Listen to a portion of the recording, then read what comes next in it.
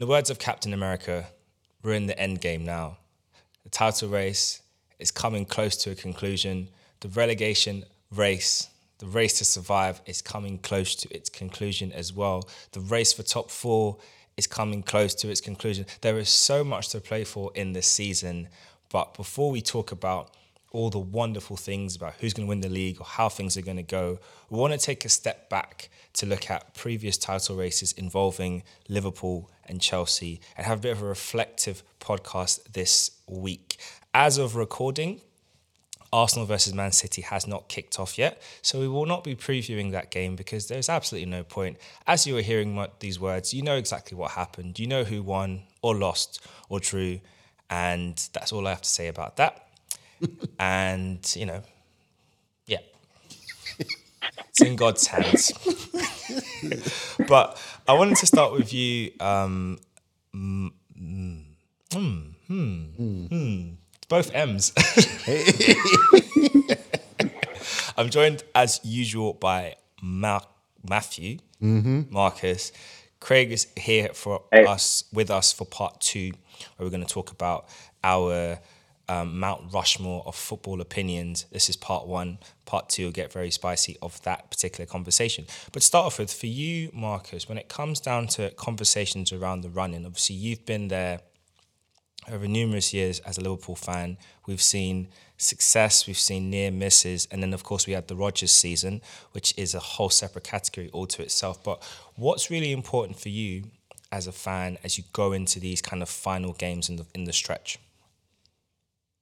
Yeah, I think one thing that has to be considered from a fan's perspective is to really try to enjoy it, because I know for myself, Liverpool have always been chasing that elusive Premier League title, and it wasn't until COVID title where we, finally made that happen. And I think that, we were so far ahead COVID year, it was inevitable we was going to win the title. The only thing that was going to stop us was COVID.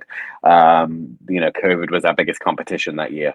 And I think that before that, in all the other run-ins, there was this deep sense of desperation for the title that you almost couldn't enjoy the process. And I think, that would be, my number one kind of fan tip in the process, is to take a step back and really enjoy the race, enjoy the games, enjoy the run-in, enjoy the drama that comes with them, enjoy the ups, embrace the downs, and make the most of the process. Because, from a Liverpool perspective, I still think the greatest title race of all time, outside of, in terms of outside of Aguero's winner, which was great, but in terms of quality of title race, it was Liverpool Man City in 2018-19. And just for some perspective of how massive of a title race that was, that title race pretty much started halfway through the season when Liverpool went 17 games unbeaten, and they won their last 9 games in a row. And Man City was able to pip them to the title by a point because they won 14 games in a row. Madness. Now that is a major, major title race. And that I think sets the standard for title races, where you say, look, like, you can win 9 games in a row and go unbeaten for your final 17 games of the season. Only lose 1 game all year and you're still not winning the league. That is so bonkers. The level of competitiveness at that end is huge, and I'll save some stuff to touch on that when we get back to Arsenal a little bit later. But I think that's some of my thoughts on the title race from a Liverpool perspective. Yeah, I think that's quite insightful. And I think it's quite interesting as well. Just when you look at those runs you both went on, and the fact that 13 games unbeaten, 14 games of win run streak, and they pip you to the post at one point. For you, Matthew, because obviously right now Chelsea are in a you nickname it Charity FC. You're in a different race, and you call it Charity FC. Obviously, Frankie Frank is back, and he's not quite been able to sprinkle whatever magic he had as a manager. The jury's still out on the team. But when you look back on the title runs you've had, obviously when Conte was in charge, when he switched to the back 3 after my wonderful team demolished them at the Emirates. Yep. Just remember that tonight, boys, as of recording. But like for you, what was really important when you look back on all those title races that you've lived through? It's running a race. It's literally like running a race and just refusing to look behind you, because the moment you start looking behind, it's a simple enough explanation as you don't know what's going to come ahead. You know, everyone's focusing on this one game. Everyone's putting their focus on getting this game because this is the one we're waiting for. This is the one they said it was going to decide. But you've still got at least 6 or 7 games ahead. What you don't want to do is look behind at the potential, your nearest rivals and stumble along the way on your remaining games, because it's got the potential to get much more difficult after this. I mean, you still got a challenging running at the best anyway. So it's just really enjoying that, just staying focused. I mean, the last time we won the title, and this was a mistake that I made, we were going on a bit of a run, just unbeatable. Conte had us playing. I think we lost like 1, maybe 2 games along the way to winning the title. There were 2 games that were really pivotal. One was when we lost to Crystal Palace. Now, Crystal Palace at the time were a bit of a bogey team for us. I remember us scoring first, and then the unexpected happens. Not only did they score against us, they scored against us twice in the first half. And I am watching, I'm looking ahead, I'm on my phone, I'm scrolling on my laptop, being like, when's the second goal coming? Because I'm used to it coming, and it didn't come. That hit me back a little bit. Then there was the actual game. I think we were done a bit of a favour by, I want to say Middlesbrough or Leicester. They beat Tottenham to kind of hold them back a little bit. So if we won our next game, we'll be champions. That happened to be away at West Brom. And I remember just losing the focus a little bit because I was at a pub quiz. And anyone who's been to a pub quiz knows you're not allowed to be on your phone. And yet there's this geezer right here constantly doing this, just waiting and waiting and waiting. Because it's West Brom. I'm thinking we should be turning these guys. I think we won our previous game like 3 or 4-1. No, it was Middlesbrough. We won 3-0. I'm scrolling away and thinking just breathe, keep it ready. And then Batshuayi comes through the special and gives us that 1-0 and keeps the title. So you're in a good position. I mean, even when you're in a good position, it still pays to look ahead. Always look ahead. I say it at school. I say, the best athletes, like your Bolts, when they're running their races, they're always looking forward. They're not worried about what's behind them. The goal in mind is right there. So if you're saying that, Marcus, like having fun at the same time and looking ahead, knowing what's there, it's going to be a great time. So just run your race. Keep the blinders on. Straight on. Yeah, I think that's great advice. Obviously, unfortunately, we've gone on a 3-game winless streak, an unbeaten streak, but winless. So depending on how you want to look at it, there's positives there and there's some negatives. For you, Mark, looking at the last couple of games Arsenal have played, obviously putting aside the City game because we just don't know what's going to happen because we're not there yet. But you are, listeners. You are. We're not. But looking at the last few games, so West Ham, obviously the Liverpool game, and I really want to get your thoughts on that. Let's start with that game in particular. Liverpool game, the 2-2 at Anfield. What was your impressions and thoughts from that game, just like watching it live and obviously now on reflection in light of the following 2 matches that have came? Yeah, look, I if I'm honest, I'm a little worried for Arsenal based on what I've seen over the last couple of games. I think the Liverpool game was a really good chance for Arsenal to show that, look, we can handle big occasions, and in a title race when the pressure's on us and we're being hunted down, we've got what this takes. And you had everything lined up for you to do that in that game. Like, you dominated us for the first 10 minutes was relatively even, but then you broke out and you started to dominate us. You got a 2-0 lead, and I'm sat there thinking, I'm sat there in Portugal, surrounded by Arsenal fans, because apparently we went to an anti-Liverpool hotel. Thanks to my wife, who's a massive United fan. She Googled it, I'm sure, because there was literally barely any other Liverpool fans in sight. And I was surrounded by Arsenal fans. Anyway, you're 2-0 up, and I'm thinking, this is going to be a mauling. Like, all Arsenal need to do now is sit back and pip us on the counter-attack, play this game well, managers, and they'll beat us 4-5-1, game over, right? We're going to have to come out of our shell. They're going to press. And I've said it before. It's small things at Anfield that make the difference. And Arteta last year at Anfield decided to piss off the fans and get in a little scuffle with Klopp on the sideline. And Anfield basically just said, we don't like that. Like, and they reacted and they rose, and Liverpool respond to Anfield when they rise. And it was the same with Xhaka this time when he had his little moment where he lost it, and Anfield rose, and we got that goal before half time. And honestly, the second half I feel was about as one sided as the second half where we beat Man United 7-0, apart from the fact that we didn't get everything going for us in the way that we wanted it to go in the goal scoring end. We had control of the game. We dominated forward. We had 4 or 5 massive chances. Ramsdale made a couple of great saves. I will also say that you could have won the game there as well, right at the end on the counter attack. Yeah. But I think all in all, a draw was the best Arsenal could have asked for, considering the nature of the way the game played out. I left very disappointed that we didn't win that game. I think with missed penalty, which was a soft penalty, no doubt, and the save from Ramsdale tipping Salah around the post, and the clearance off the line from the corner. I think them chances alone was enough that I think we should have really came away winning that game. But yeah, obviously what's followed with the 2 draws again has shown Arsenal's frailty in a title race. 2-0 lead against West Ham really shouldn't be thrown that way. You've got to get your act together in them big moments and say, no, look, they've got 1 goal back.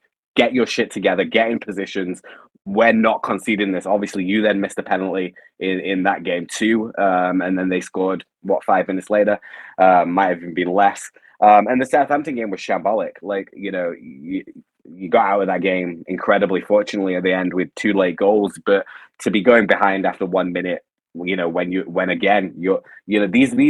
are not moments of kind of, okay, well, it was just great play or whatever, poor mistakes by Ramsdale, moments where, you can't be concentrating in the first 60 seconds of a football game. What is going on in them types of moments? For me, that leads me to worry about Arsenal. And partly not just because Arsenal are in a title race, but because Manchester City are the absolute kings of knowing how to do this. They've been there before. They know how to get results. They know how to grind them out. They know how to pass the ball around and bore the life out of us for 60 minutes after they're 3-0 up already. That's what Man City do, and that's what Man City do well. And I wouldn't be surprised if Man City win every game between now and the end of the season. So I think the pressure is really on Arsenal. Because if you think about it, you play City tonight, but then after that you have Chelsea, Newcastle, Brighton. 2 teams that are on great form, and Chelsea. So, yeah, I think as I've been saying it for weeks that I think Man City will win the title. I still feel that way, but I think Arsenal really are in the decisive, 3-game period for them if they're going to win the title.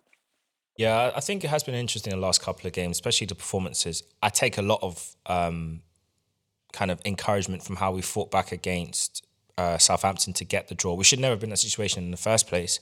But I think the way we kind of rallied back to get those 2 goals, and then at the same time, we could have won it at the death. A deflection from Reece Nelson's shot just past the post. Gabriel Jesus missed a hatful of chances. And I really hope that tonight he really shows the player that Man City have let go rather than the player that they don't care that he's not there anymore. I just really hope he turns up in a big way.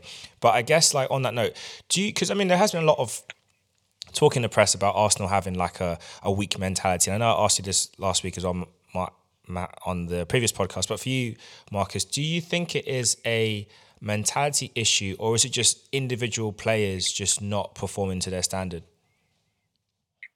No, I don't necessarily think it's a mentality issue. I think Arteta has a really good mentality and he drills that mentality into his players as much as he can. And I just think it's an experience thing at the end of the day. There's a big difference between leading, a team and being an assistant in a team. And Arteta obviously was part of that Man City title runs and all of that and them experience. But there's a big difference when you're leading the ship. And I think Arteta is a very, very good leader. It's clear to see from watching the documentary on Arsenal and the whole process. He manages players well. He's a good leader. He's a good coach. He's a very good tactician. It's just the lack of experience. And I said it back when you had Aubameyang and you finished 8th for the first time this Arsenal squad has one world-class player with 4 or 5 players on the cusp. And what has developed over these 3 seasons since then, 4 seasons since then, is that them 4 or 5 players on the cusp are performing at world-class levels. So now Arsenal have a core set of world-class players who have never competed for a title before. I think it's worth putting some perspective that 3 years ago, Arsenal finished 43 points behind Liverpool in the title race. 2 years ago, Arsenal finished 25 points behind Man City in the title race. And last year, Arsenal finished 23 points behind Man City in the title race. But even the most optimistic Arsenal fan would have not said that at this stage in the season, Arsenal would be top of the league. So the progress is clear to see for everyone. And I just think that if Arsenal do fall short, which I feel is the likely reality, Arsenal fans shouldn't phrase the season or overview the season as one where we sat top for so long and we threw it away, but should see it as a season of progress and incredible progress with a team that are young, inexperienced, and have given themselves another run of experience in the process, that if they add 2 or 3 more players, are still going to be there and thereabouts in the mix next season and are building and growing in the right direction. Because it is incredible to make a 43-point gap in 3 years. That's ridiculous. So that's how I see it. Yeah, when you put it that way, I think that does give a lot of positive credence to the year. I think for me, I'm very torn on it. I don't see it. I don't see it, and I won't see it as a failure if we don't secure the title. Like I said, considering where we've come from this year and from the previous season to where we are now, it's astounding how well Arsenal are being. But at the very same time, it matters to hold out and get over the line. And my only concern is what impact would it have on the team to not make it and then have to go again? I don't know whether that will be detrimental or positive. I can't really tell. I know as a fan, it will be gutting to not get over the line. And I think on reflection, we can all look back and say, well, what a great year we had. We've come so far. But it's something about crossing that boundary. And I know you've experienced that at Liverpool with, the nearly years and getting there and just that release of finally doing it. But I guess on that point for you, Matthew, because you guys are in a massive transition. Massive transition. And I actually wanted to just touch on this kind of thing about the news in the press that allegedly Mauricio Pochettino is edging ever so closely to Chelsea. But when you look at what Arsenal have done so far, when you look at the absolute shambles that is Stamford Bridge, I mean, the song "Stamford Bridge is Falling Down" is very appropriate right now, and it has been rocking the whole year. But what impact are you hoping that Pochettino will have, and are you happy with the news linking him to the club? I mean, he's someone that knows the league really, really well. He's someone that worked with nothing when that time is at Spurs, and I think he's been spending his last few years at PSG, so he's gaining that little bit more experience across the board. He was a success at Spurs. He's probably still is to this day one of their best ever managers, if not their best ever manager in terms of getting them to a sustained level of competing into a Champions League final. Hold that thought. Marcus, do you view Pochettino as a success at Tottenham, and would you put him as one of their best managers? I think Pochettino was a success at Tottenham. He took a Tottenham team that could never really get across the line in terms of even just finishing top 4 consistently, to a Champions League final, a League Cup final, 2 second place finishes. I think all in all, he was a success at Tottenham. Now, I think Tottenham are a very funny one because they're in that weird category of, and I think this is where I give Pochettino the credit that I think he deserves, is that one of the hardest transitions to make in world football, I think, is from being a B-level club to an A-level club. And I think Tottenham made that technical transition from B to at least maybe A- under Pochettino. And the big questions was always there. Could he get them across the line? And that's the unfortunate nature of football. They didn't win a title. They didn't win they didn't win a Premier League. They didn't win Champions League. They didn't win the League Cup. And he left there winning nothing. But it's not like Tottenham have a illustrious history of winning trophies. So I think he is one of the greatest managers in Tottenham's history for what he's achieved at Tottenham. And we just put that into perspective with the nature of who Tottenham are as a club. Because if Pochettino had came from Southampton to Liverpool and done the exact same thing that he'd done for Liverpool at Southampton, he wouldn't even be in Liverpool's top 5 greatest managers of all time.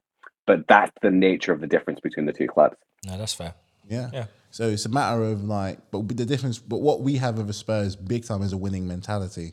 Up until last year, I mean, that standard of always competing and always winning for like 17, the best part of 17 years.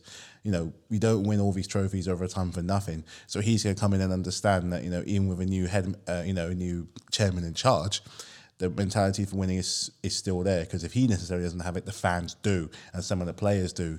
You go as far as players, you got players there who've been there over 10 years, so like as Blaqueta, you think of all the trophies, FA Cup, Premier League, Champions League, Europa League, Club World Cup, Super Cup, he's won it all. So he's now taking on, and to understand that mentality at least has got to somehow continue. The difference is he's now got a bigger squad. He's got a very talented squad, but a very big and very bloated squad. He's got to figure out who he wants coming up to, we're basically preparing for next year, whatever league we're going to be playing in, but we're not going to be in Europe. Give him time to get us to improve, to go up the league. Who do you want in that squad? Who do you want? Who do you like? Who do you fancy? Because you're always still hearing rumours of Lukaku possibly returning as well from his loan spell at Italy. Hey. Now, I don't know how I personally feel about that, because after that interview at Christmas, he's kind of left it all kind of hanging out. It kind of feels like, and the last thing we need is another player here that isn't going to necessarily muck in and play for the badge, because you don't necessarily respect the manager. We need players that want to fight. We need players that want to play. We need players that have just an ounce of initiative and discipline to try and drag us from where we are. In no way, no how, are we an 11th place team. You are, because you're there. We're there, but are you telling me on FIFA someone can get us someone better? If I can get better on FIFA in real life, what's your problem? You know what I mean? Football Manager, what's your problem? The point I'm trying to make here is this. I'm not saying that we have the right to be competing for league titles or stuff like that, but we shouldn't be where we are, really. We really shouldn't be. Do we deserve to be? Possibly. But should we be there? No. And with someone like him, again, who's experienced in that league and does play some good football, I feel better with him than I do with someone like Nagelsmann. I don't know much about Nagelsmann, but Pochettino is someone that I know. He's beaten us a few times, beaten you a few times, had to scalp over Liverpool a few times. So as long as someone gets us up the table and makes sense of his mess of a squad, he couldn't come any quicker. I'm surprised he didn't come here now, because we're not in a position where we need to take on the project manager. We're actually doing worse than we were under Potter, which was somehow a miraculous achievement. We haven't won a game in 5. Well, I mean, the delay in him joining could come down to the contractual agreement he has with Tottenham upon leaving. If there's a time span on it, then maybe by the time... no, because he was at PSG last. I don't know. Yeah, it was 5 years since he left Spurs. Maybe for him it's better to just start at a fresh end of the season. Everything's done, and then you have to have that massive fire sale in June. So maybe he'll just use the next few games just to assess how things are. Look at the squad, make his prediction as to who he wants to back, who he thinks can go to war for him, and who he thinks is not going to be there and usable, and kind of move on from there. I guess this is going to be a big run-in for all three of our teams as things go to play. I think for you, what's the highest you can achieve now at Liverpool, Mark? What can you guys really realistically get in terms of league position? Yeah, I think top 4 feels a long, long way away. 9 points. Newcastle look on good enough form that I think they'll probably finish top 4. The hope is that enough of them teams play against each other enough and play against enough of the teams around there that if we can go and win our final, 9 games of the season, then maybe we could still just about sneak top 4. But I think that's hard. I think it's likely we'll probably finish 5th. Yay, Europa League, baby. But yeah, I think that's the most likely outcome. I think if everything goes very well, we could finish top 4. And yeah, our form has taken a upturn, but maybe just a little too late. We'll see. But yeah, I'd say it's most likely we'll probably finish 5th in the league. Most likely. Matthew, what are you hoping for, believing for? What's the best you can get? 40 points. Safety. 40 points. Like, Safety. Take that. Top 10. I'll take top 10. Do you know what makes it even worse? And I look at the table and I get mad. When we returned from the international break in March, the team behind us, Aston Villa, had the exact same points. They're now fifth with 50 odd points? This was back in March. So in that time, they've won every single game. We've lost every single game. They were behind us for a very long time. I just want to have that sink. When that sunk in, not that it hasn't sunk in already, but it just made me realise that in a short space of time, in those 5 games, just what could have been done if we won our winnable games and maybe had a little bit of a stumble in our not so winnable games. I'm not saying we'd be 5th, but we wouldn't certainly be 11th. Okay, let's throw it this way then. So looking at Pochettino comes in, let's say he does come in, that's confirmed. Into next season, what are you expecting? Where do you believe you'll finish? Anywhere in the top 6. Wow. Anywhere in the top 6. Are you going to give us a position? I wouldn't mind finishing 5th, 2 points outside the top 4. Wow. In context from this season, you tell me with no European football, it's a chance they're going to take a break away from it. You know, less of a distraction for a lot of these players. So, you're talking about next season, right? So next season. No, next season. Next season, Pochettino comes in, fresh start. You've cleared off the excess baggage from your squad. You've bought in, because you are going to buy again, the new players that he would want to work with, and you're saying 5th with no European distraction. You're saying 5th is what you're expecting. I want to be in Europe. I'll be disappointed with that, to be honest. What, you think we're going to go ahead and win the league? No, but I think you should be a lot higher than 5th. 2nd, 3rd, 4th, maybe 4th by 2 points. But the thing is when you look, I'm making a list of like the other teams, right? And when you look at the other teams that are around there, you've got City, who, you know, are guaranteed to be in the top 4. You would think inevitably not much is going to change there. You would hope that Arsenal can build upon what they've done this season and aren't just going to fall apart. So that, you know, you would hope that they would be there or thereabouts. Liverpool are going to have a summer where they completely change things up, get rid of everyone, bring in a new midfield. We hope. You would expect that Liverpool are going to be back and thereabouts around the top 4 at the very least. And then Newcastle are probably going to spend another 100 and 150 million, and quite wisely, because they have done so far. Like, I then think you've got Man United, you know, you then look at Chelsea. So 6th, I think, is or top 6 is reasonable based on how competitive it is, I think. Yeah, I know. I agree with that. I just think, like, you're Chelsea.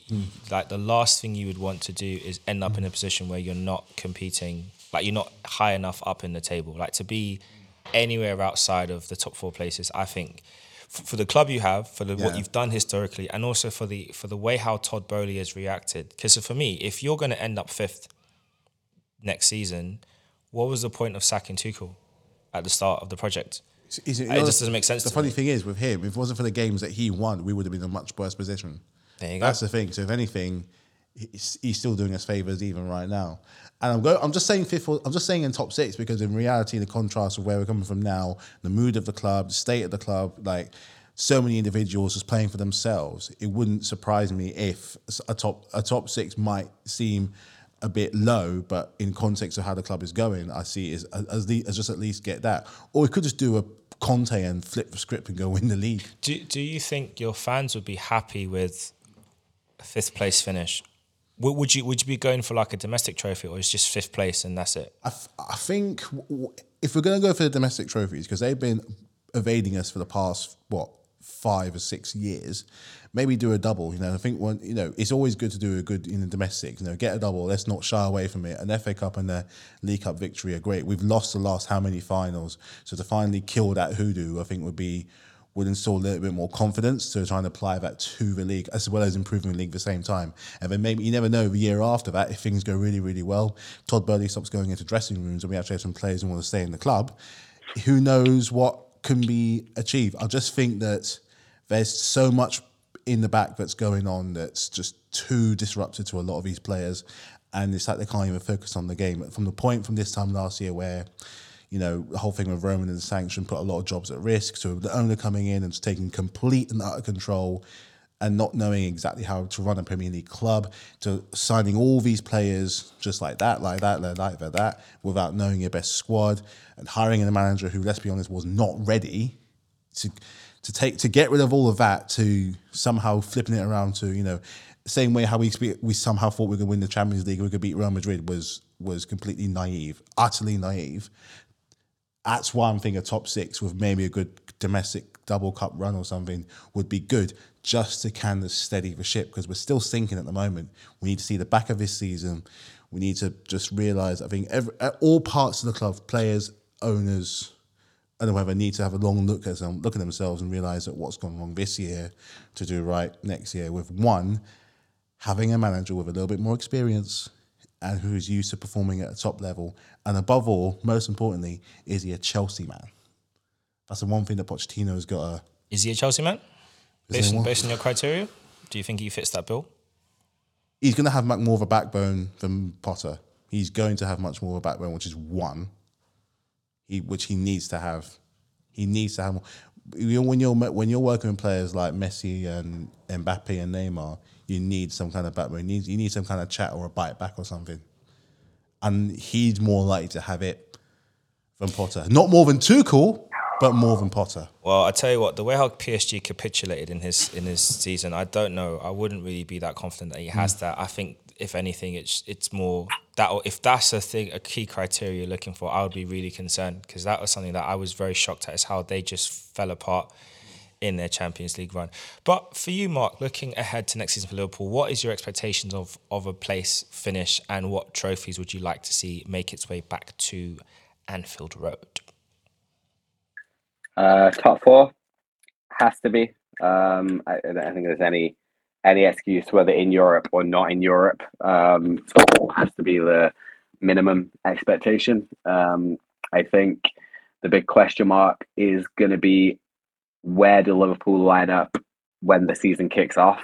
Like we can say everything we want to say now, but if we get to the start of the season and our midfield is Curtis Jones, Jordan Henderson, and Fabinho, then I'm gonna say I'll take 40 points. But the reality is that if the changes that are expected to be made are made, and we're able to sign 2 or 3 new, don't have to be Jude Bellingham midfielders, but at the end of the day, 3 midfielders that cost the price of Jude Bellingham are probably going to do a better job than just Jude Bellingham, and I think that's the logic behind that situation. As much as I would love Jude Bellingham, I think the reality is, if you get Nicola Barella, Mason Mount, and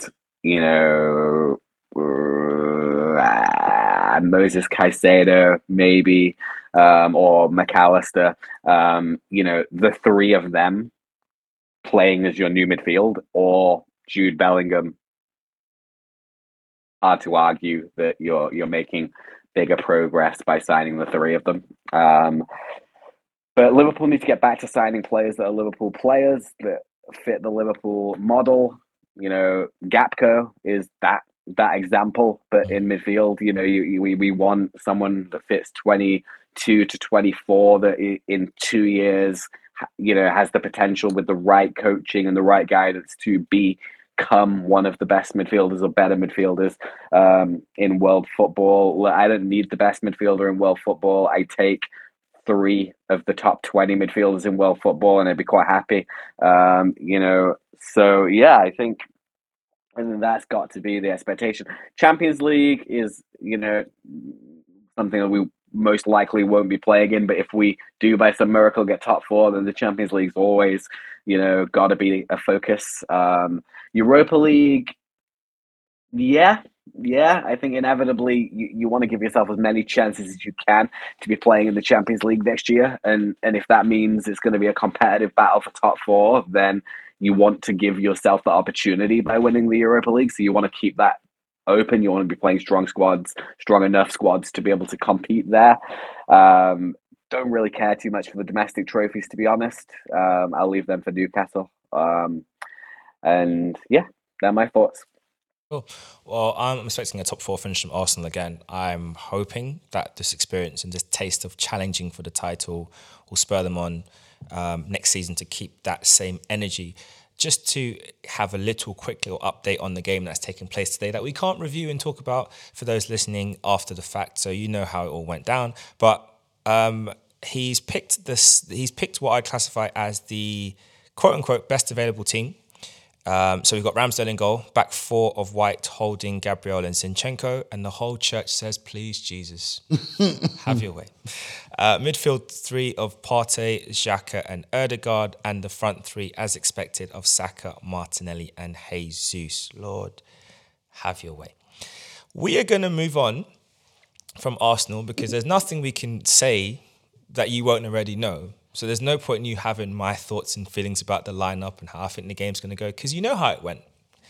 And that's all I have to say about that. And so will I as I'm editing this. But I want to move over to something really exciting. So there's been a lot of debate online about who's the best centre-back in Premier League history. Virgil van Dijk, Nemanja Vidic. Ferdinand came out and added his 2 pence in it. Vidic was recently interviewed as part of a show this past week. So he has obviously chimed in and shared a lot about his experience at Manchester United. But I thought it would be really fun for us to do our own Mount Rushmore of the Premier League. So I'm going to switch over to asking Craig and Matthew to share their 5 best players in the positions that we've picked. It's not all the positions. We've just gone for the top 5s in order of your goalkeeper, your centre-back, central midfielders, your wingers, which can be wide midfielders or wingers, wing forwards, and of course your strikers.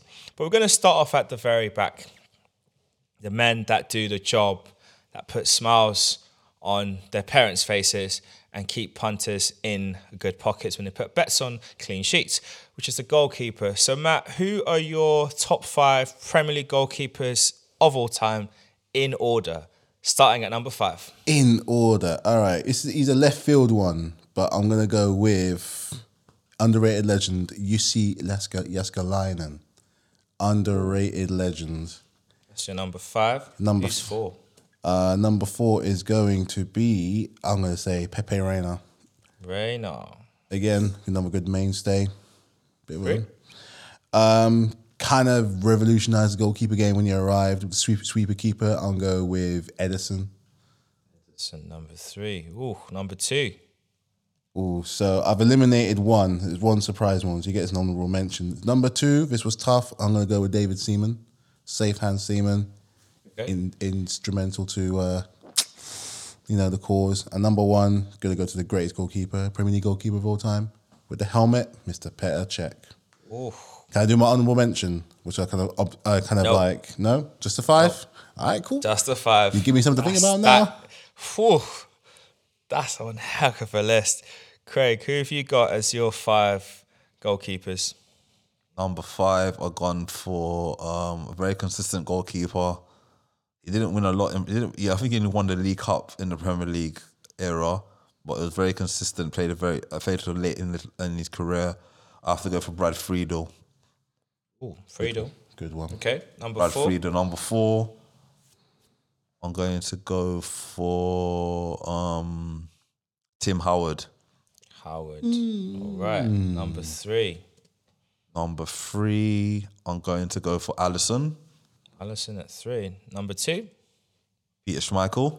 Schmeichel. It would be number 1, but no, there's somebody else I like, so I have to put him number 2. Okay, number 2. Number 1. Sorry, number 1.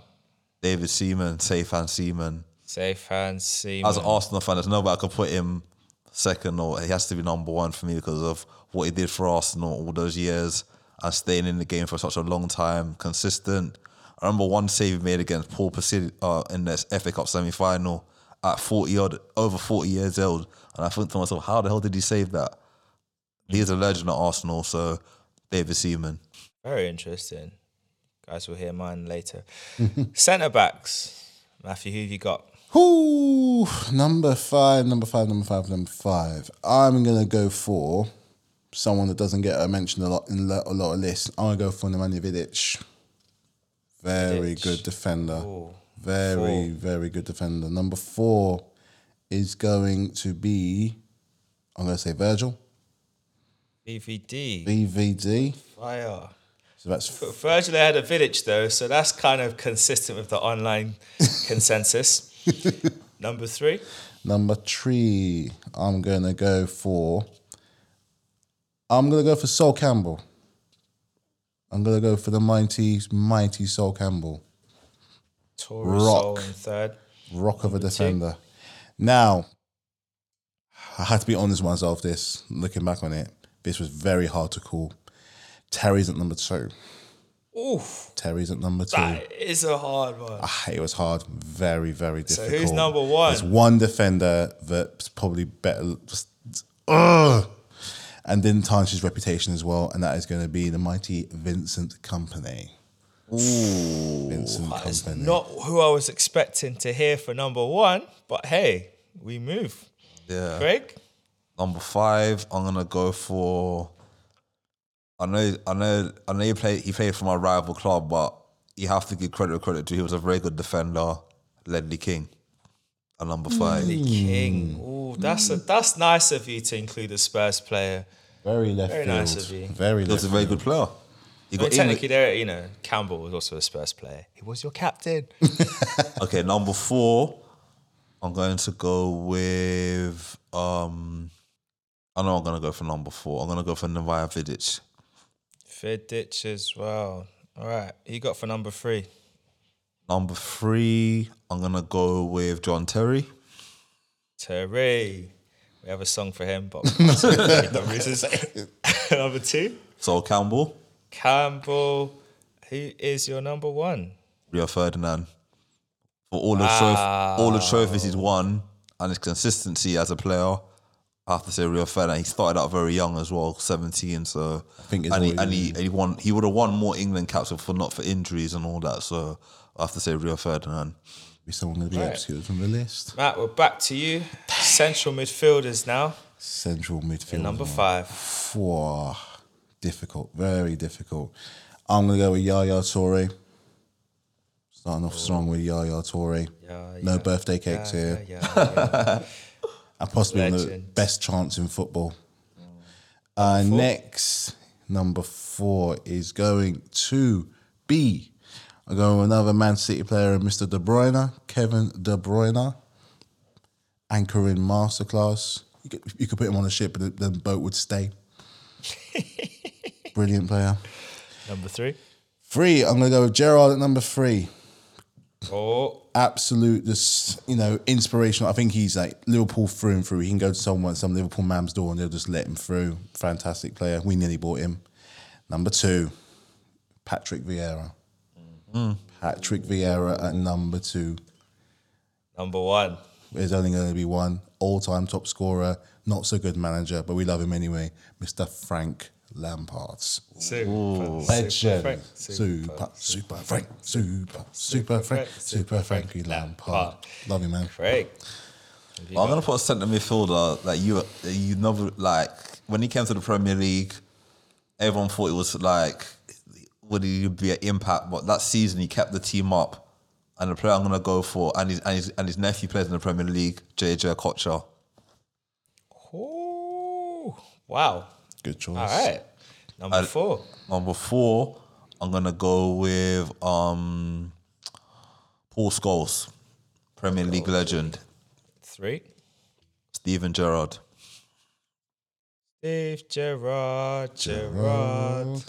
Can't repeat the rest of the song. But it went to them. Number 2. Number 2. Number 3, no? No, 2 though. You Gerrard 2. at 3. Okocha scores Gerrard. Number 2. Roy Keane. Keane. That means number 1. Patrick Vieira. Patrick. What have you done out to here, my bruv. son? Patrick, what have you done? All right. So from the... Oh, we're up to the wing now. Going to the wings. So it's going to be wide forwards or wide midfielders. Now, ideally, I should split them. But I'm not going to. I don't want to. We'd like to make this difficult. And some players, they could get put in as strikers, but you could probably put them as wide wingers. Wide midfielders. Matthew, number 5. Number 5, I'm going to go with the first player I ever had in the back of my shirt because I just love watching him play. Short impact, but a great impact, and that's Mr. Iron Robin. His best years were probably at Bayern, but what an impact he had when he came to Chelsea. Back-to-back Premier Leagues. Lovely stuff. Number 4. Number 4 is going to be a player that I kind of admired in a way when I look back on it, and I didn't give him enough respect, and that's Alexis Sanchez. Streets will never forget Sanchez. They won't forget his impact was his impact was actually next, like really like something else. Number 3. Excellent finish, Mo Salah. Excellent finish, Mo Salah. I Better don't know better. right. Number 2. Next 2. Now I had to be real. Bias couldn't come through on this one. Bunkert put through one of my favourites, all-time Chelsea great, Eden Hazard. Lit up the Premier League when he was here. Coquelin, he's still spinning. 2. In bed, spinning. Shower, spinning. He is, but that's everything just, spinning. Driving, spinning. To be fair, that's fair. We have the Kante Superman, and you got Beyblade Coquelin. So hey, we finally got you back. What that mean? true. We Yes. finally got you back. It's we're even now. I'm saying. Get Don't joy worry. watching it. Next one loading. Next one, it's only going to be one. Only going to be one. Mr. Sue himself, CR7. I'm talking about Cristiano Ronaldo. Oh, no. Has to be. Craig, what you got for me? Number 5. Number 5. He won the double at Arsenal. Mark Overmars. Speed merchant. Couldn't stop him on his day. Unplayable. On to old school. Number 4, Ryan Giggs. Giggsy and Terry got a lot in common. So I got for Overmars, Giggs, Cristiano Ronaldo. Now they're at 3. Oh my God, your 2 got to be special. Number 2. Number 2, Robert Pires. Oof. That's very I contentious. was going to We put him move. in. And number 1. Harry Kewell. Whoa. Harry Kewell is your Whoa. best winger I can swap. slash wide. No, it's your list. Okay. Winger slash wide player in there's the a Premier player I League. didn't- Harry Now, Kewell. there's a player I didn't think of. There Wow. you go. Right, strikers. Matt, where we're at? Okay. This is Number 5. hard. I know I've really. been saying this, but this is probably the toughest one to put at number 5 because it almost kind of feels like a disrespect between these 2 guys. But I'm gonna put Alan Shearer at number 5. Jesus. I told you, someone's gonna get upset. But the silverware output just doesn't match up. But again, 260 goals in the Premier League, probably never going to be beaten. You know, he's earned his spot on the list, on anyone's list really, if it comes to strikers. Number 4. Just have to say, I'm still spun by Craig putting Harry Kewell as the best winger in Premier That's a League. special one. In his opinion. That's a it's called in your opinion. Special one. hard one. Going to go with Aguero at number 4. Right, number 3. Love to have him at our club. Number 3 is going to be Mr. I don't like this kid, but he's a bona fide Man United legend. That's Wayne Rooney. Bona fide Man United legend, like, Right. without a shadow Number of a 2. doubt. You know what? Forget it. I'm doing it. Mr. Vavavoom was at number 2. He made the Renault Clio. He put Renault Clio on the map. Went the did, coolest he did, car. he did. Vavavoom, man. We don't do car adverts, just not the same. But you all know who I was going to put. I missed him out last time. I'm not missing him this time. Mr. Big Man for the big occasion, man. Showstopper. Didier Drogba. I'm doing it this time. Forget it. Fine. It's your list. I'm not judging you. Okay. Like looking at me. He's stirring. All right, I cool. ain't judging no one's list. All I'm Alright, saying then. is, Okay. boy, Okay. questionable. Okay. Craig, what you got? Number 5. Andy Cole. Cole. Cole the goal. Cole the goal. Number 4. Alan Shearer. Shearer. Number 3. Eric Cantona. Cantona. This is like, I like it. I like old school vibes, man. Number 2. Number 2. So I had So far you've got Andy Cole. Andy Cole, Shearer, and Cantona. And number 2, I'm gonna have Michael Owen. And who's number 1? Thierry Henry, of course. All right. Well, that's a very interesting list. I am shocked, confused, outraged, and a bit disappointed with some of them. Not gonna lie. Still spun by Harry Kewell. I feel like that one might be the most egregious decision of all of them. Others we can argue left and right, but Harry Kewell as number 1. I think even Harry Kewell would disagree with that. I want to turn attention over to you, Mark. So I want you to run me through your top 5. We're going to start in goal. I'm going to go in reverse order, so from 5 all the way up to number 1. Who have you got for me? So goalkeepers, number 5, David De Gea. Number 4, Alisson. Number 3, Peter Schmeichel. Number 2, Petr Cech. And number 1, Edwin van der Sar. Wow. All right. That's interesting. So my 5 are number 5, Edwin van der Sar. Number 4, Petr Cech. Number 3, Dave Seaman. Number 2, Alisson. And number 1, Peter Schmeichel. It's quite an interesting spread, isn't it? Yeah. So I guess the thing I'd say is what made you pick Van der Sar as your first choice? Yeah, well, I think Van der Sar, Cech, and Peter Schmeichel are all above kind of stand out to me. Like they've all won hatfuls of Premier League titles. They've all won hatfuls of FA Cups. And then domestic trophies. And I just think for me Van der Sar was the most dominant of the 3 of them goalkeepers. I think he was underrated for a lot of his career, but he had a lot of success at United under Ferguson, and obviously Schmeichel was the first one of them keepers, and then Van der Sar, picking up and following in the first steps. It pains me to have 3 Man United goalkeepers in my top 5. I'm not gonna lie, but yeah, I think you can toss a coin between the 3 of them, in my opinion. Then Alisson does just, I think, fall a little below. But they're my thoughts. Yeah, I think for me, I looked at it and I like I said, I had to have Van der Sar in there because I just think his longevity as a goalkeeper from his time at Fulham and then going to Man United at his age and still being so dependable and so good. But I had to go number 1 for Peter Schmeichel. I think just for me growing up and seeing what to find a goalkeeper, especially in English football, Peter Schmeichel at the is always going to be a name that you'll put there when it comes to the Premier League years. Obviously, going further back as an Arsenal fan, you've got Pat Jennings. Is it from thinking about the national team level, you've got Gordon Banks, and I think every generation you've had a standout goalkeeper. And for me, Seaman's era, because Seaman and Schmeichel played around the same time, but it feels like there was I guess it wasn't really a baton passing because they played around the same era. But for me, between the 2 of them, I think Schmeichel just stood out.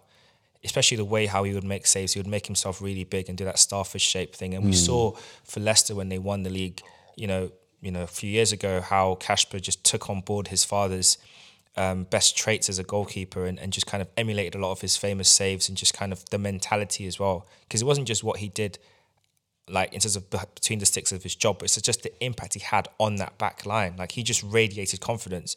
And then, I know you had De Gea in your top 5, but I think for me, I can't put him there because that guy just doesn't radiate confidence. He's just a walking disaster. I know he's got longevity and he's had some good seasons for Man United, but he's just a walking catastrophe of a goalkeeper. And yeah, they need to move on from him in the summer as soon as possible. The thing about it though is when I think of David Seaman, I immediately think of Ronaldinho, and I can't shake it. Like every single time, I know he was a great goalkeeper. I know he did a great job for Arsenal for a handful of years. But yeah, when I think of David Seaman, I think of Ronaldinho, and I think that in that regard, you're right. De Gea has certainly had a period where from the World Cup he was a bit shaky, but I also think he's redeemed himself Again, he's been one of Man United's better players this season.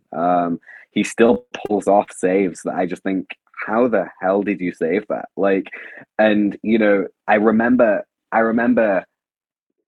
10 to 15 games where I can say Man United were dreadful. They only won that game because De Gea made about five world-class saves and 10 other saves in the game. I remember Tottenham getting absolutely Man United getting absolutely battered by Tottenham and David De Gea making about 20 saves and Man United winning the game by a goal. And I think it's that for me that was standout from De Gea's perspective, and the fact that when he came in to England, there was a lot of pressure on him early. He was young and managed to sustain himself and make himself the number one goalkeeper of one of the best teams in England at that time. Just about makes my top five. I can see the case for Seaman, but yeah, I'd probably still just about go De Gea. Oh, that's fair. That's fair. Just on Schmeichel, actually, Kasper Schmeichel, actually, it's amazing to see that when he left from Leicester to go to Nice, just where Leicester are now, from where they are, and he was also their captain. So you can very clearly see in Kasper and Peter, Kasper is his son. Oh yeah, Kasper is definitely. I'm not surprised at Nice. I think they're doing well in the Conference League, Europa Conference League as well. Doing quite well in that. Yep. So they might have a chance of winning it, but I think it's West Ham's this year. Right, let's move up to centre back. This is definitely one that is hotly contested, and they'll be very curious to see what your top three are. But I will go first this time. So my five are Rio Ferdinand in 5th position, 4 Sol Campbell, number 3 Jaap Stam, number 2, and I debated this back and forth for at least half an hour yesterday. Nemanja Vidic, and number 1 Virgil van Dijk. What? I said what I said. I didn't start. Wow! said it with chest. 1 second. Oh, okay. You're gonna have to explain. You're gonna have to explain something to me in a second, but that's okay. Okay. Number 5, Sol Campbell. Number 4, Rio Ferdinand. Number 3, Vincent Kompany. Number 2, Virgil van Dijk. Number 1, John Terry. Yeah, I had Terry in mind, but I was never going to pick him for many reasons.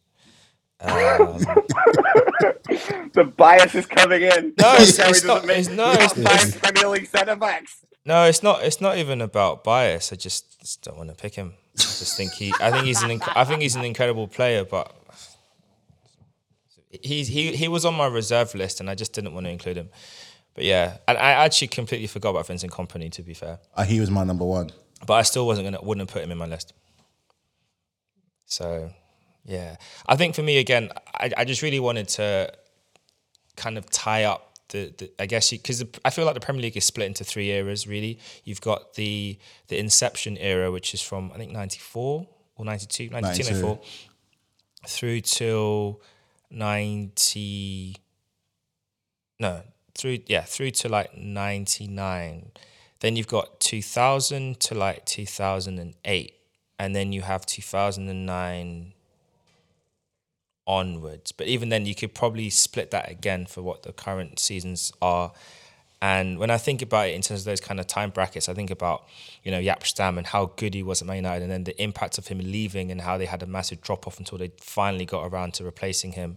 I think about, when you look at Sol Campbell and how he is just grossly underrated. In fact, most of the time you don't even hear his name mentioned in these kind of debates about top centre-backs. And yeah, I picked Vidic and Virgil as my top 2 because I just feel like the impact they've had on their teams. Like for you guys with Virgil when he came in, and just the difference he's made to Liverpool, and just kind of completing that job that was done when you started with Alisson, you kind of built your spine out, and he just was a final piece in the puzzle. And then again for Vidic, it's the same. Like Man United were struggling to find that competent partner for Rio for a while, and then he came along and it was just like a match made in heaven. And in fact, he wasn't infallible. There's that game when Fernando Torres put him in the spliff and sent him to the shop. So, and we've seen that with Virgil recently where he's gotten spun a few times by players. So it does happen. But I think he for me those 2 for me were the 2 best. Vincent, yeah, maybe now on reflection, probably could have gotten in with a shout. Definitely should be in with a shout. John Terry's not in there for obvious ethical reasons. Look, I think getting putting aside any bias, trying my best to look at it from a as non-Liverpool perspective as I can. John Terry was literally the best defender across all of Chelsea's eras. He won everything with Chelsea. He won 4 Premier League titles, 5 FA Cups, 4 League Cups, a Champions League, a Europa League, and literally across a generation. Now, granted, he was a thug, but that is the reality of his kind of day within the Premier League. You argue whether it was Jaap Stam or Tony Adams or Martin Keown or Vidic to complement Ferdinand's passing football. There was always someone that was a bit of a bruiser, and for Chelsea it was Terry, and the stylish, beautiful, lovely passing footballer was Carvalho, and I think that partnership was stunning. And I think longevity-wise, that's why Terry outstrips Van Dijk for me. But Van Dijk's impact on Liverpool, as you said, is significant. Kompany is the best centre-back in the best Man City team ever. And arguably that Man City team has been the best team in Premier League history, which is why I think he has to be in and quite high. Obviously, Rio, brilliant defender. And as you've said, Campbell doesn't get the praise that he deserves. But yeah, I think that's where I land on that one. It's fair enough. All right, centre mid. What you got for us? Yeah, this is where my controversy comes. I'm sure I'm going to be accused of all sorts of bias here. Number 5, Yaya Toure. Okay. Number 4, Kevin De Bruyne. Number 3, Luka Modric. Number 2, Frank Lampard. Number 1, Steven Gerrard. Luka Modric for his Premier League. Ooh, that is left of the left field. Wow. Okay. Wow. Bold. I like it. Wow. Okay. I'm struggling to even write his name in my phone. My phone is so confused. He keeps trying to call him Morris. No, it's Modric, mate. Well, in terms of my 5, I've gone for what you might classify as a traditional 5 with maybe one that you could argue. 5th place, I've got Frank. 4th, Cesc. 3rd, KDB. 2nd, Steven Gerrard. And number 1, Patrick Vieira. Don't really think I need to. State your case. I don't think I need to. I think because looking at how the Premier League has evolved over time, from when it was not overly technical and it was more about strength and aggression, to becoming more technical, to now we've gone to this sort of hybrid model where athleticism is being valued again. I think Vieira is an archetype midfielder that fits throughout any era. You could plop him into the current era right now and he would still be one of the best midfielders in the game, in the league, comfortably. When we were in the tiki-taka era, again, he would have fit fine because he could do that. He's not really a destroyer as most people have him down as. He's a box-to-box midfielder and he can do the whole lot. And he's a great leader and a general. So for me, he was always going to be number 1. And I had Gerrard number 2 because I feel like those two are what you classify as like archetype Premier League midfielders. When you think of a midfielder in the Premier League, those two come to mind. For time reasons, I'm not really going to go through the rest. But for you, what made you pick Modric? Because that's the only one. And what made you put Modric in your list? Yeah, like I think too much emphasis is placed on did the player, or was the player less special just because he was at Tottenham when it comes down to Luka Modric? Luka Modric was the greatest midfielder Tottenham have ever had by a mile. And in that Tottenham midfield was so incredibly dominant in a season when Tottenham finished 2nd in the league, in a period where, more specifically, I think under Redknapp, was in the Champions League the furthest that they've gone, with Van der Vaart, Bale, and Modric, and even Scotty Parker as a nice little sitting midfielder. But I think the facts are that 1 year later, Luka Modric went to Real Madrid and played his first season at Real Madrid, and at the end of that first season at Real Madrid, Florentino Perez said that Luka Modric is the most influential and important player in this Real Madrid team. If you ask me of any player in which I don't want to lose, it would be Luka Modric. A team that had Cristiano Ronaldo in it, a team that had Benzema in it, a team that had all of these great players. And the facts are still that at 37, Luka Modric is one of the greatest midfielders in world football.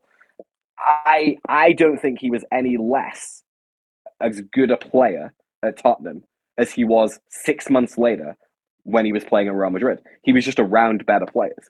And I think the difference is, as to why I can't put him higher on my list, is that fact that both Gerrard and Lampard are Premier League legends and have, sustained Premier League success over a long period of time. I hear your case regarding Vieira. I think if you want to know why Vieira is not in my list, you can blame yourself for not having defensive midfielders and attacking midfielders. And I just kind of went more for the kind of overall. And I take a case that he was box to box, but I saw him more in defensive minded. And as you can see with my list, they're kind of more midfield / attacking kind of dynamic midfielders more than anything else. But yeah, that's my case for Modric. I think he is no doubt one of the greatest midfielders in world history. And I think his time in the Premier League, he was as good as a midfielder as he has been when he moved on. That's fair enough. I mean, yeah, I think that's a common misconception with Vieira, because when you think about his eras at Arsenal, he always had a very good defensive-minded player next to him. To start off with, he had Petit, and they had that massive duo. Then, of course, Gilberto further on. Edu was there in part, and obviously Parlour played his role next to him as well. Yeah. Let's move on up to the position that I think probably could be the most controversial of them all outside of the striker, winger or wide midfielder. I could have probably done 2 categories, but I really wanted to make it a challenge and a stretch. What's your 5? Number 5 is Ginola. Number 4 is Robben. Number 3 is Hazard. Number 2 is Ronaldo. And number 1 is Mo Salah. Ooh, that's interesting. I actually was going to include Ginola in mine, but he didn't make the cut. My 5 is number 5, Robert Pires. Number 4, David Beckham. Number 3, Eden Hazard. Number 2, Mo Salah. And number 1, Cristiano Ronaldo. And between 1 and 2, it was tough. But in the end, I thought Cristiano would get it. Yeah, that's mine really. Ginola was close, but when I think about impact that players had on the season, and for Pires for winning the Player of the Year back in 2002, considering he missed half the season with a cruciate ligament injury, and he still won Player of the Year, says everything about how influential he was. And a double, but yeah, I think for me he was just exceptional. And then even how he reinvented his game, coming back from such a serious injury, and was still effective. Lost a lot of pace, lost a lot of dynamism, but he still found a way to be as effective as he was prior to that. Yeah, no, it's a fair point. I think, the case is the same for Ginola. He won the PFA Player of the Year in '99 when Man United won the treble. So I think the case is similar in that regard. Look, I heard a great stat that I wanted to share on the podcast about Mo Salah today, and obviously he's my number 1, and this is the place to talk about what an incredible footballer Mo Salah is. He's so good of a footballer that Mo Salah has been booked more times for taking his shirt off against Man United and goals scored against Man United than Man United have scored goals at Anfield since Mo Salah signed for Liverpool. You know how crazy that is? That is Nah. That is Oh, I don't have any words. How do you combat? Man United fans do better, innit? Yeah, they do better. I mean, what else can you say? That's astounding. That is unbelievable. Wow. And obviously the same case that I made for Modric is the case that you could make for Ronaldo. And if you are making that case, I can see why Ronaldo would be number 1. He was great at Man United. He did really well, scored lots of goals. evolved into one of the best players in world football, and then went on to Real Madrid to become one of the greatest of all time players. Like, he wasn't any less of a player really at United than he was at Madrid, and I think the case is the same. But I still think that when you think about what Salah has done in the Premier League since coming back to Liverpool off the back of being rejected by Chelsea, basically, and going and having to recreate himself in Italy, it is absolutely exceptional. He has been, 20 goals a season for 5-6 seasons, 30 goals a season a couple of times, 40 goals a season, once or twice too. In that season when we lost the final to Madrid, Mo Salah was on par with Messi, and Messi was having a great season, and Mo Salah's stats and performances were on that level. And I think Mo Salah is one of the greatest attacking players in Premier League history, one of the greatest wingers in Liverpool history, and we have a whole host of them. So yeah, and God forbid I put another Man United player even higher on my list. So there you go. Fair enough. I mean, yeah, I think what works well in Ronaldo's favour for me is that from the moment he joined the league, he just looked like something special, and he just never stopped, and he just kept getting better and better and better.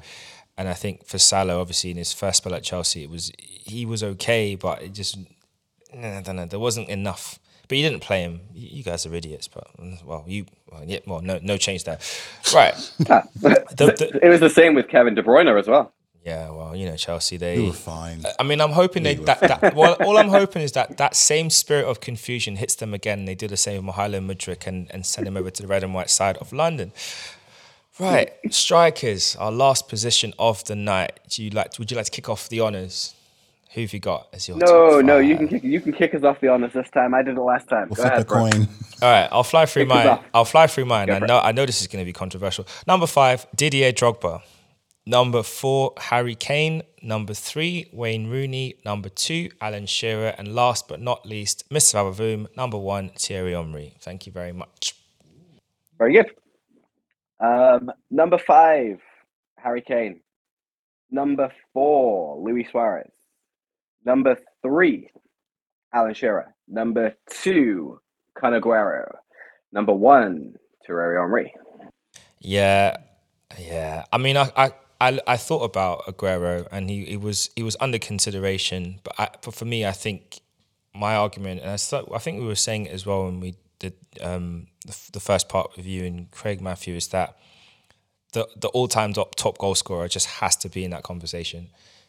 And I know it's tough because you look at what Aguero has done, you look at what Suarez did in his spell at Liverpool, and just how dangerous he was as a striker. But for me, I can't not have the top goal scorer of all time in the Premier League out there. And considering his longevity as well, that's why Shearer had to make the cut for me. Yeah, well, obviously, I hate to be biased here, but I had the all-time top goal scorer make the cut and Sergio Aguero as well. So there we go. Yeah, no, look, I hear you. I hear you. Shearer had to make the list. Yeah, it's Wayne, it's Wazza. You know what? I think it's Wazza. You know what? Rooney, for me, the reason why he got in is quite simple, because we were talking about this as well in last week's episode about who's the face of the Premier League, or who has been the face of the Premier League, and is there a face right now? And I think, in light of the recent seasons, I think we could definitely name a bald man from the Basque region of Spain who would comfortably be the face of the Premier League in Mr. Pep Guardiola, but he's obviously not a player. But when you look back through, the kind of like the early 2000s, or like the mid 2000s, late 2000s, yeah. Wayne Rooney, you just can't escape that guy. He was everywhere. Every FIFA, that guy's face was there. He has one of the best Nike adverts of all time, which was the one before the World Cup. Yeah, where he imagines it all going horribly wrong, and the ironic thing is that future version of Rooney existed because he grew his beard as long as he did in that advert. But yeah, I think for me, he's just an ever present, and he had such a great career. Man United's all-time top goal scorer, was England's top goal scorer until Mr. Kane, who probably will go to United in the summer, ended up taking that off him. But yeah, I think there's good arguments for everyone in our lists, really. But the thing about Rooney is and I'll always say it, is that he was always the bridesmaid and never the bride, right? Like, and that's the difference between Rooney and everyone else on this list, is that Henry was the man at Arsenal, Aguero was the man at Man City, even Suarez for a period, the man at Liverpool. Kane has been the man at Tottenham for the entire time. Drogba was the man at Chelsea. Wazza was always the bridesmaid to a different player every season, no matter who it was, whether it was Ronaldo, whether it was Berbatov, whether it was Tevez. Wazza was always the bridesmaid, never the bride. And he was a very attractive bridesmaid who most people would be very happy to have, take home at the end of the night. But nonetheless, I think that is the thing that for me means that Rooney just about misses out on the top 5. What's your closing thoughts on this week's podcast? Interesting lists. I think pretty much all the players. With these kind of lists, there's always going to be someone that just misses out. Looking back on the last list that I did, and maybe one that Craig did, there's going to be a case of where, could have had that player, could have had that player for that kind of reason. I think if you open it to a top 10, then it gets easier for certain positions. I think with managers, it might get a little bit more difficult because you just go into space, really. But I could have added, I look back on mine and thinking like, think a bit more. In fact, the very moment I got home last week, I thought, did I get that wrong? I didn't get it wrong. My list was perfect. But the listeners will be the one to decide that, and they definitely will. But it was. Yeah, I mean, there's always. I think there's some we're always going to agree on. Like Henry, we're always going to pretty much agree on. He's as a striker, even if there's like certain players that don't win, but you have to have them, like his Shearers. Defender wise, like your Van Dijks, midfielders could be like De Bruyne and everything. It's always going to be some goalkeepers could be Schmeichel, Czech, Seaman. There's always going to someone that we have there. They're like go-tos, and they're go-tos for a reason. So I think we've done well with our list. We might change it. It'd be interesting if we changed our minds, especially with ones that are still currently playing in like 2 or 3 seasons time. Do we look at it any differently? Do like any legends make way for maybe more up and coming legends? Who knows? Who knows, indeed. Well, Great shout. We're going to wrap up things there right now. As you all know, and as I've repeated numerous times throughout this podcast, as you are listening, you know the result of Arsenal versus Man City. I do not, and I'm going to go home and find out. But thank you all for listening. Have a good rest of the week. We will be back reacting on the result of that game and all the games that's happened in the midweek. There's been some exciting performances, some questionable ones. Leicester, I think you guys will be fine. I think you will stay up. Leeds, keep praying. Keep praying. And we'll see you all next time. Peace. Peace.